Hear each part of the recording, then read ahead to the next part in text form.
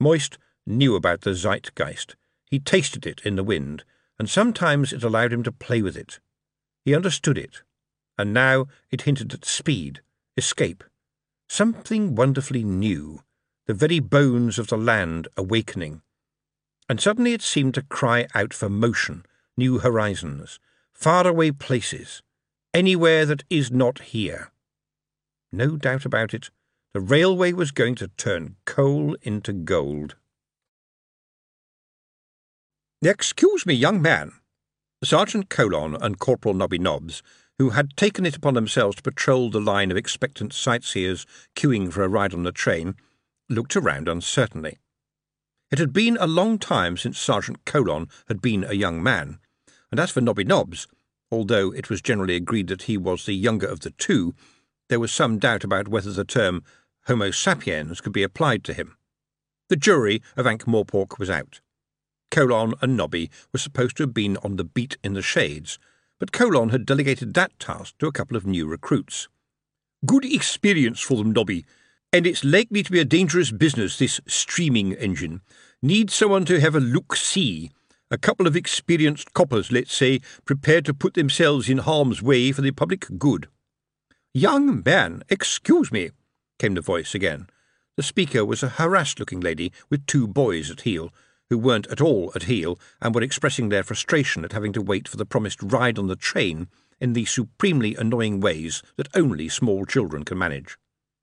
In a desperate attempt to distract them from their contest to inconvenience as many people in the queue in front of them as possible, their mother had seized on the first official-looking people who might be able to entertain her offspring with some interesting facts.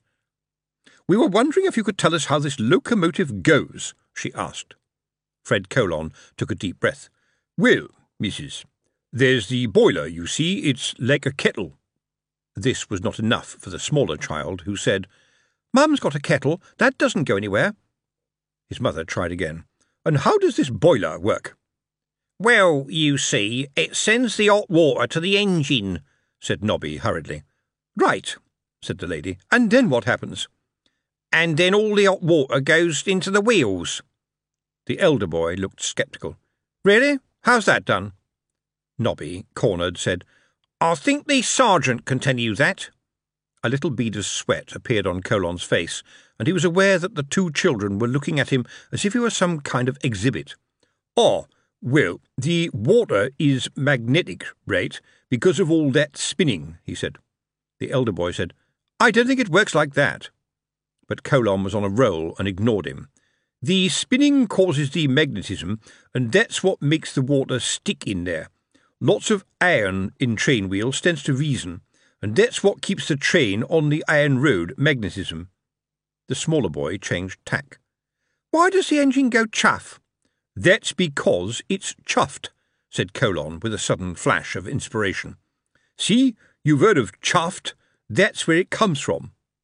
Nobby looked at his friend in admiration. "Is that why, Sarge? I never thought of that. And when it's had enough of a chuffing, there's enough magnetism to hold the train on the iron road, see?" The last phrase was delivered in a rush in the hope that no more questions would be forthcoming. But it doesn't work like that with children. The elder boy had had enough and decided to show off the knowledge gleaned from friends who had been there earlier in the day. "Isn't it to do with reciprocating motions?" he said, with a glint in his eye. Well, yes," blustered Colon. "You've got to have your reciprocatory motions to get the right kind of chuff. And when everything is chuffing and reciprocatoring, away we go." The smaller child was still puzzled, as well he might be. "I still don't understand, mister." "Well, perhaps you're too young to know," said Colon, taking refuge in the excuse used by exasperated adults through the millennia. "Very technical stuff you're chuffing. Probably shouldn't even be trying to explain it to children." "I don't think I understand it either," said the mother. "You know clockwork," said Nobby, coming to the rescue again. "It pretty much goes like clockwork, only bigger and faster." "How's it wound up?" asked the boy. "Ah, yes," said Colon. "That chuffing noise, of course, is the winding up, and when it's wound up, then off it chuffing goes." The smaller boy held up a clockwork engine and said, "He's right, Mum. You wind 'em up and away they go." Bemused, the lady said, "Right, well, thank you, gentlemen, for a comprehensive little talk. I'm sure the boys were fascinated," and she handed Colon several coins. Colon and Nobby watched the happy family as they climbed onto the cart behind Iron Girder, and Nobby said, "It's a nice feeling, isn't it, Sarge, being helpful to people?" Moist's cab halted at the palace, and he helped an exhausted Drumknot up the stairs. Amazingly, he was beginning to feel sorry for the little chap, who was looking like a lotus-eater who had run out of lotuses. Moist wondered whether it should be low tea, but thought, well, what the hell. Moist very carefully knocked on the door of the patrician's office, which was opened by one of the dark clerks. The clerk stared at Drumknot and looked askance at Moist, as Lord Vetinari himself stood up in surprise, leaving Moist impaled between two ascances. So he saluted smartly and said, "I beg to report, sir, that Mr. Drumknot very gallantly and fearlessly, and at some personal cost, has helped me form an opinion as to the practical aspects of the new-fangled train, risking his life repeatedly in so doing, and for my part I have seen to it that your government has a suitable measure of control over the railways. Sir Harry King is funding further research and trials, but personally, my lord, I believe the new railway will be a winner. I'm convinced that this prototype can pull more stock than dozens of horses.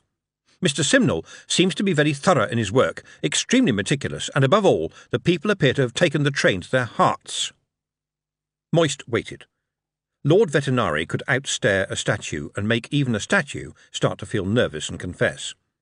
Moist's counter was a fetching grin, which he knew annoyed Vetinari beyond measure, and there was absolute silence in the oblong office while blank stare and cheery grin battled it out for supremacy in some other dimension, which ended when his lordship, still staring fixedly at Moist, said to the nearest dark clerk, "Mr. Ward, please take Mr. Drumknot to his rooms and clean him up, if you would be so kind." When they had departed, Lord Vetinari sat down and drummed his fingers on his desk. "So, Mr. Lipwig, you believe in the train, do you? It certainly appears that my secretary is impressed. I have never seen him so excited by something that wasn't written on paper.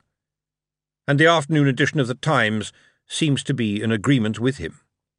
Vetinari walked over to the window and stared down at the city in silence for a moment, and continued, "What can a mere jobbing tyrant achieve in the face of the even greater multi-headed tyrant of public opinion and a regrettably free press?" "Excuse me, sir, but if you wanted to, you could shut down the papers, couldn't you? And forbid the train and put anyone you like in prison, yes?" Still staring down at the city, Lord Vetinari said, "My dear Mr. Lipwig, you are clever and certainly smart, but you have yet to find the virtue of wisdom, and wisdom tells a powerful prince that firstly he shouldn't put just anyone he likes in prison, because that is where he puts the people he doesn't like, and secondly, that mere unthinking dislike of something, someone, or some situation is no mandate for drastic action. Therefore, while I have given you permission to continue, the train does not have my wholehearted approval. Neither does it have my curse." The patrician seemed to consider for a moment, and added, "Yet." He walked up and down again for a second or two, and then, as if the thought had only just struck him, said, "Mr. Lipwig, do you think it a possibility that a train could, in fact, get all the way to, say, Uberwald? That journey is not only extremely slow, tedious, and uncomfortable by coach, but it is fraught with many perils and traps for the unwary traveller." He paused and added, "and indeed the unlucky bandit." "Oh, yes, that's where Lady Margalotta lives, isn't it, sir?" said Moist breezily. "But it would mean negotiating the Wilderness Pass, sir. Very dangerous up there. Bandits have been known to knock out coaches by throwing down rocks from the crags." "But there is no way without a very lengthy detour, Mr. Lipwig, as you probably know." "In that case, my lord, I think it might be possible to construct such a thing as an armoured train," said Moist, inventing furiously. He was gratified to see that Lord Vetinari brightened when he heard that, repeating the words armoured train once or twice more. Then his lordship said, "Can it really be possible?" And in the squirrel cage of Moist's mind he thought, "Can it? Can it really? It must be more than 1,200 miles. It takes well over 2 weeks by coach, and that's if you don't get hijacked. But who was going to try to hijack an armoured train? The engine would be wanting water frequently, and is it possible that it could carry enough coal for the whole journey?" The numbers rolled in his head: stopping places, troughs for water, mountains, gorges, bridges, marshland. So many things, any one of which could scupper the project. But going to Uberwald would mean passing through so many other places on the way, and all of them could be opportunities to make money. The demons of critical path analysis swarmed around his brain. There was always something that you had to do before you could do the thing you wanted to do, and even then you might get it wrong. To Vetinari he said cheerily, "Well, sir, I don't see why not. And, of course, for such a long journey, it should be possible to sleep on the train, and for heads of state to occupy a complete suite of carriages, if not the whole train. Surely that could be arranged?" Moist held his breath. After a few seconds his lordship said, "That would be appropriate, but, Mr. Lipwig, I am not entirely bribed. The train must prove itself both financially and mechanically. However, I look forward to its success. It seems, Mr. Lipwig, that you are using your extra cheery voice, and so once again you find yourself in your own chosen environment, that being the centre of everything. But tell me, where do you think will be the destination of the first commercial train? Quirm?" "Actually, sir, that has been discussed, and it looks as if it's going to be Stow-Lat, because that's where Mr. Simnel has his machine tools and a large stock of materials that he would need to transport to Ankh-Morpork. Besides, that place is a nexus for the Stow Plains, and nexus means—" Lord Vetinari raised a hand and said, "Thank you, Mr. Lipwig, I do know what a nexus is." Moist smiled and headed for the door, showing his panic only on the inside, and as his hand reached the doorknob, Vetinari's voice behind him said, "Mr. Lipwig, you surely realize that a thoughtful prince, a prince who wishes to keep his throne for some time and is shrewd in the ways of people, would not travel in a thrilling armoured train. He would put somebody else on that train, somebody expendable, having himself travelled the previous day in a suitable disguise. After all, there are such things as very, very large boulders, and most definitely there are a great many spies. But I shall consider your idea. It has a beguiling ring to it." Over the next few weeks, more and more people heard about Iron Girder, and even larger crowds passed through Ankh-Morpork to see the new marvel of the age, including delegates, ambassadors, and representatives from most of the towns across the Stow Plains. And, of course, there were the other artificers and freelance tinkerers, inspecting everything they could see and trying to find out everything they could about what it was they weren't being allowed to see. Every night, Iron Girder was driven along a set of rails into a locked shed on the compound where she would be safe from interference due to the presence of Harry's most fearsome attack dogs and also 2 golems, brought in by Harry because, unlike dogs, they couldn't be killed by a meal laced with poison poked under the door. They patrolled the huge shed, sometimes with members of the City Watch, just for the look of the thing. Moist spent a lot of time in and around the compound in his not very official but somehow understood role as the grease in the outfit's management, as essential as the buckets of the stuff that seemed to be required in everything to do with the railway. He had, after all, a stake in the railway's fortunes as head of the Royal Bank of Ankh-Morpork, where money was starting to go in and out faster than a revolving door as Harry wrote cheques for iron shipments, timber, and extra metal workers, many of whom were from the company of free golems, every one of them his own man, albeit one made of clay. And grease was definitely needed here. There was a mountain of paperwork already being generated by the railway, which Moist skilfully passed along to Drumknot, whose passion for paperwork was not quite yet eclipsed by his new passion for the railway. The little pink man was in hog heaven. Surveyors had been called in to work on a route. They were everywhere with their little theodolites. They treated Dick Simnel as one of them, only different. Moist was pleased about that. Dick had friends now, and if they didn't understand all of his language, they did indeed recognise it as bona fide language somewhat similar to their own, and therefore they gave him respect. After all, these other people, in a way, did what he did, only in different shapes, stresses, curves, loads, tolerances, and substances. And thus, where it counted, were brothers under the skin.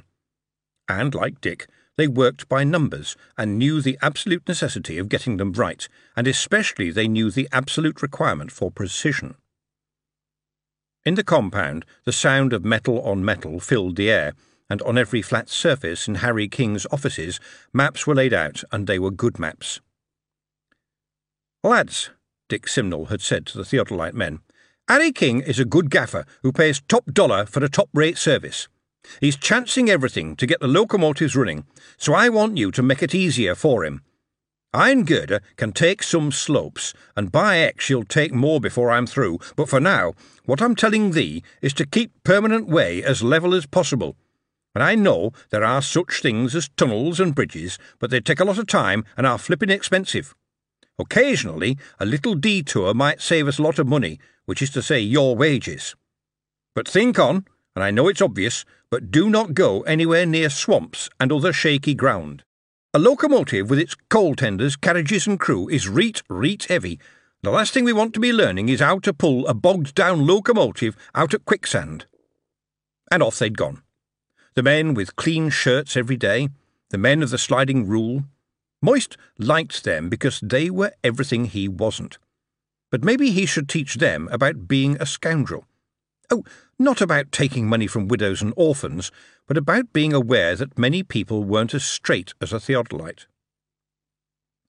The surveyors proved only too happy to agree that the area around Stolat was the gateway to the Stow Plains, so now all they needed to do was get the people with, as it were, the keys to the gates to understand this, a job that everybody was extremely happy to turn over to Mr. Moist von Lipwig. As it turned out, there were a great many landowners between Ankh-Morpork and Stow-Lat, and any number of tenants. Nobody minded a clacks tower nearby. Indeed, often these days they demanded one. But, well, a mechanical thing chuffing through your cornfields and cabbage plantations, spewing out smoke and cinders, well, that was a different matter, which would be the kind of problem that could be settled only by the application of that wonderful lubricant known to every negotiator as warm specie. The term specie requires the person asking for it to rub their thumb and forefinger together in a knowing way, if you know what I mean, Governor.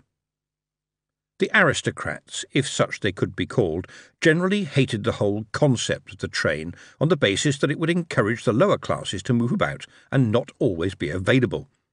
On the other hand, some were of a type that Moist recognised, shrewd old buffers who'd lead you to believe they were harmless and possibly slightly gaga, and then, with a little twinkle in their eye, bang, squeeze more money out of you than a snake, twinkling all the way.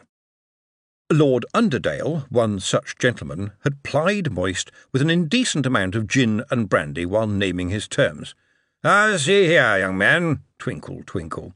"You can take your tracks across my land if we can agree a route, and it won't cost you a penny, if you will firstly carry my freight for nothing, and secondly put a loading station just where I want it, so that I can also travel anywhere I want, merely by flagging down one of your locomotives.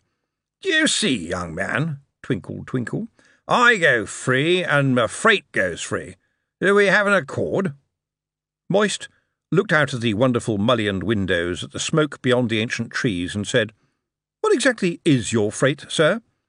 The old man, all beautiful long white hair and ditto beard, said, "Well, now, since you ask, it's iron ore with a certain amount of lead and zinc. Oh, dear, I see your glass is empty again.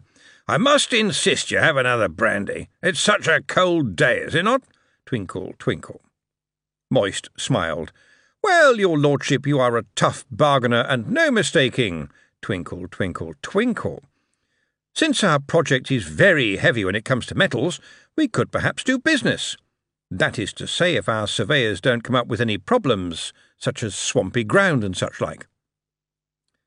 Well, Mr. Moist, since you have drunk every last drop of brandy I have pressed on you without appearing to be the least bit intoxicated, I must consider you a man after my own heart. Twinkle, twinkle. And here Moist definitely detected the subtle signs of intoxication, as the old man said, I have to tell you that yesterday I was contacted by a man who said he represented the up-and-coming Big Cabbage Railway Company. Moist knew about them, yes. They were a company all right, but they didn't yet have a single engine, or anybody as skilful as Simnel to tame the raw steam. He rather suspected that a lot of money would go their way from the gullible, and then, when there was enough, the bright office would be empty, and the gentlemen concerned, with different moustaches, would be legging it somewhere else to start up another railway company. Part of him longed to be one of them, and then he thought, I am one of them, only this one has to work. Apparently, continued Lord Underdale, they are going to build a far superior engine to the one being demonstrated in Ankh-Morpork. The old man laughed at Moist's almost total lack of expression and said, You told me that you represented a railway company, Mr. Lipwig. Well, now your company has company. Moist belched forensically, very carefully choosing his time. This may be the case, sir, but we have a working engine which is the toast of Ankh-Morpork. And here Moist allowed a certain slur to enter his voice and continued, And now, why don't we, as gentlemen, cut our deal and shake hands on it? Like gentlemen, so we both know where we stand. He stood up and stumbled a little, saw the extra twinkle in the old man's face, and rejoiced. Later, in the stables, as he saddled up to go home, Moist audited his afternoon's work. This was a game he knew all too well. He had seen the trap and had been prepared, and thus the side deal for iron ore shipments and railway access was a sensible one, but slightly more beneficial for the railway, in recognition of the fact that elderly gentlemen shouldn't try to get impressionable young men drunk, especially when they own more land than any reasonable person could ever need. Yes, Moist thought. Moral compass? He smiled. Before he mounted up, Moist carefully removed from about his person 2 hot water bottles and a rubber pipe. He very carefully stowed both bottles in a large padded saddlebag, smiling as he did so. The old boy really shouldn't have tried to make him drunk. It was so unethical. When Moist eventually got back to the city, he went straight to the centre of Harry King's compound, ran up the stairs to Sir Harry's great big office, and dropped yet another portfolio, prepared by Mr. Drumknott, of all the contacts he had dealt with, the rents, the routes agreed. These are for your lads, Harry, and this is for you. He set down very carefully a large crate containing a number of bottles. Harry stared at him and said, What the hell are these for? Moist shrugged and tapped his nose. Well, Harry, it's like this. A lot of the people I have to deal with are elderly men who think they're cunning and try to fill me with expensive alcohol in the belief that they can get the better of the deal and no mistake. Of course, I drink every drink put in front of me. No, don't look like that. I really can hold my drink. In fact, I can hold a great deal of drink, and I'm pleased to report that rubber doesn't detract from the taste of whisky, very fine brandy, or Jimkin Bearhugger's best gin. Well done, Mr. Lipwig. I've always known you're a man to watch extremely carefully, and I do so like to see a master at work. Now, follow me, Mr. Lipwig, and try not to slosh, will you? In a few weeks the compound had changed beyond recognition. The big drop forges that used to thud behind Quarry Lane had been moved wholesale out of the centre of the city and enormously augmented their rate of hammering with the rhythms of the railway factory. Harry seemed very proud of it, considering that if muck was brass, a thump of the hammer was pennies from heaven. As they walked through the cacophony, he shouted, Great lads, the golems! They're always punctual and they don't get ill. Most of all, they just like working. And I like anyone who likes to work. Goblins, golems, I don't care what you are if you're a good worker. He thought for a moment and added, as long as you don't dribble too much. Just look at the way those lads hammer things with their fists. I wish I could get more of them, but you know how it is. Moist looked around the fiery hellhole that was the ironworks. In the satanic air he could just about tell the golems from the human workers in their leather overalls, because the golems were the ones walking around holding pieces of red-hot iron in their bare hands. The furnaces illuminated the grey sky, and always and forever the clanging went on, and the pile of fresh new rails got bigger and bigger. He nodded, since normal speech was clearly out of the question among the clanging and the banging. Indeed, he knew how it was. In short, the citizens of Ankh-Morpork, who might be expected to fill the heavy lifting trades, such as the golems and the trolls, were increasingly realising that just because they were big and tough did not mean they had to do a big, tough job if they didn't want to. This was, after all, Ankh-Morpork, where a man walked free, even if he was not, strictly speaking, a man. The problem, if you could call it that, had been building up for some time. Moist had first noticed what was happening when Adorabelle said that her new hairstylist was a troll, Mr. Teasy Weasy Faunacite. The moment Moist heard the name, he went for the dictionary and was relieved to find that faunacite was a rare lead, copper, chromatic, arsenate, hydroxide mineral. The troll was a lovely bluey-green colour. And as it turned out, a pretty good hairdresser, according to Adorabelle and her friends. And there it was, the new reality. If all sapient species were equal, that's what you got. Golem housekeepers and goblin maids, and, he thought, troll lawyers. Harry King was rumbling on as they emerged back into the open.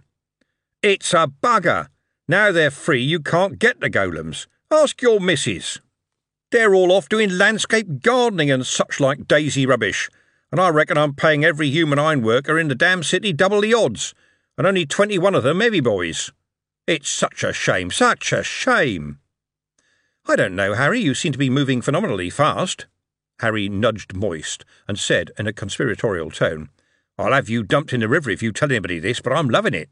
I mean, most of my life has been, not to put too much of a fine point on it, shit. Honest to goodness shit. Not to mention, of course, piss, which has also been a very good friend to me. But you see, all that is just moving stuff about, not actually making something. And it gets better because, you see, it's something me and the Duchess can talk about in polite company. Oh, of course, I'll still be maintaining the night soil business and all of that. It is, after all, my bread and butter, so to speak, which, to tell you the truth, is more like steak and all the trimmings nowadays, but right now my heart is in the iron. And who can say that ain't beautiful, Mr. Lipvig? I mean, daffodils. Well, I quite like 'em, but look at the sheen on the steel, the sweat on the men. The future being made one hammer blow at a time. Even the slag is beautiful in a way." Iron-Girder passed by on her everlasting journey around the compound, and Harry said, "What we need is the right class of poet." He flung out a hand towards the admirers with their notebooks and all the others who clung to the railings.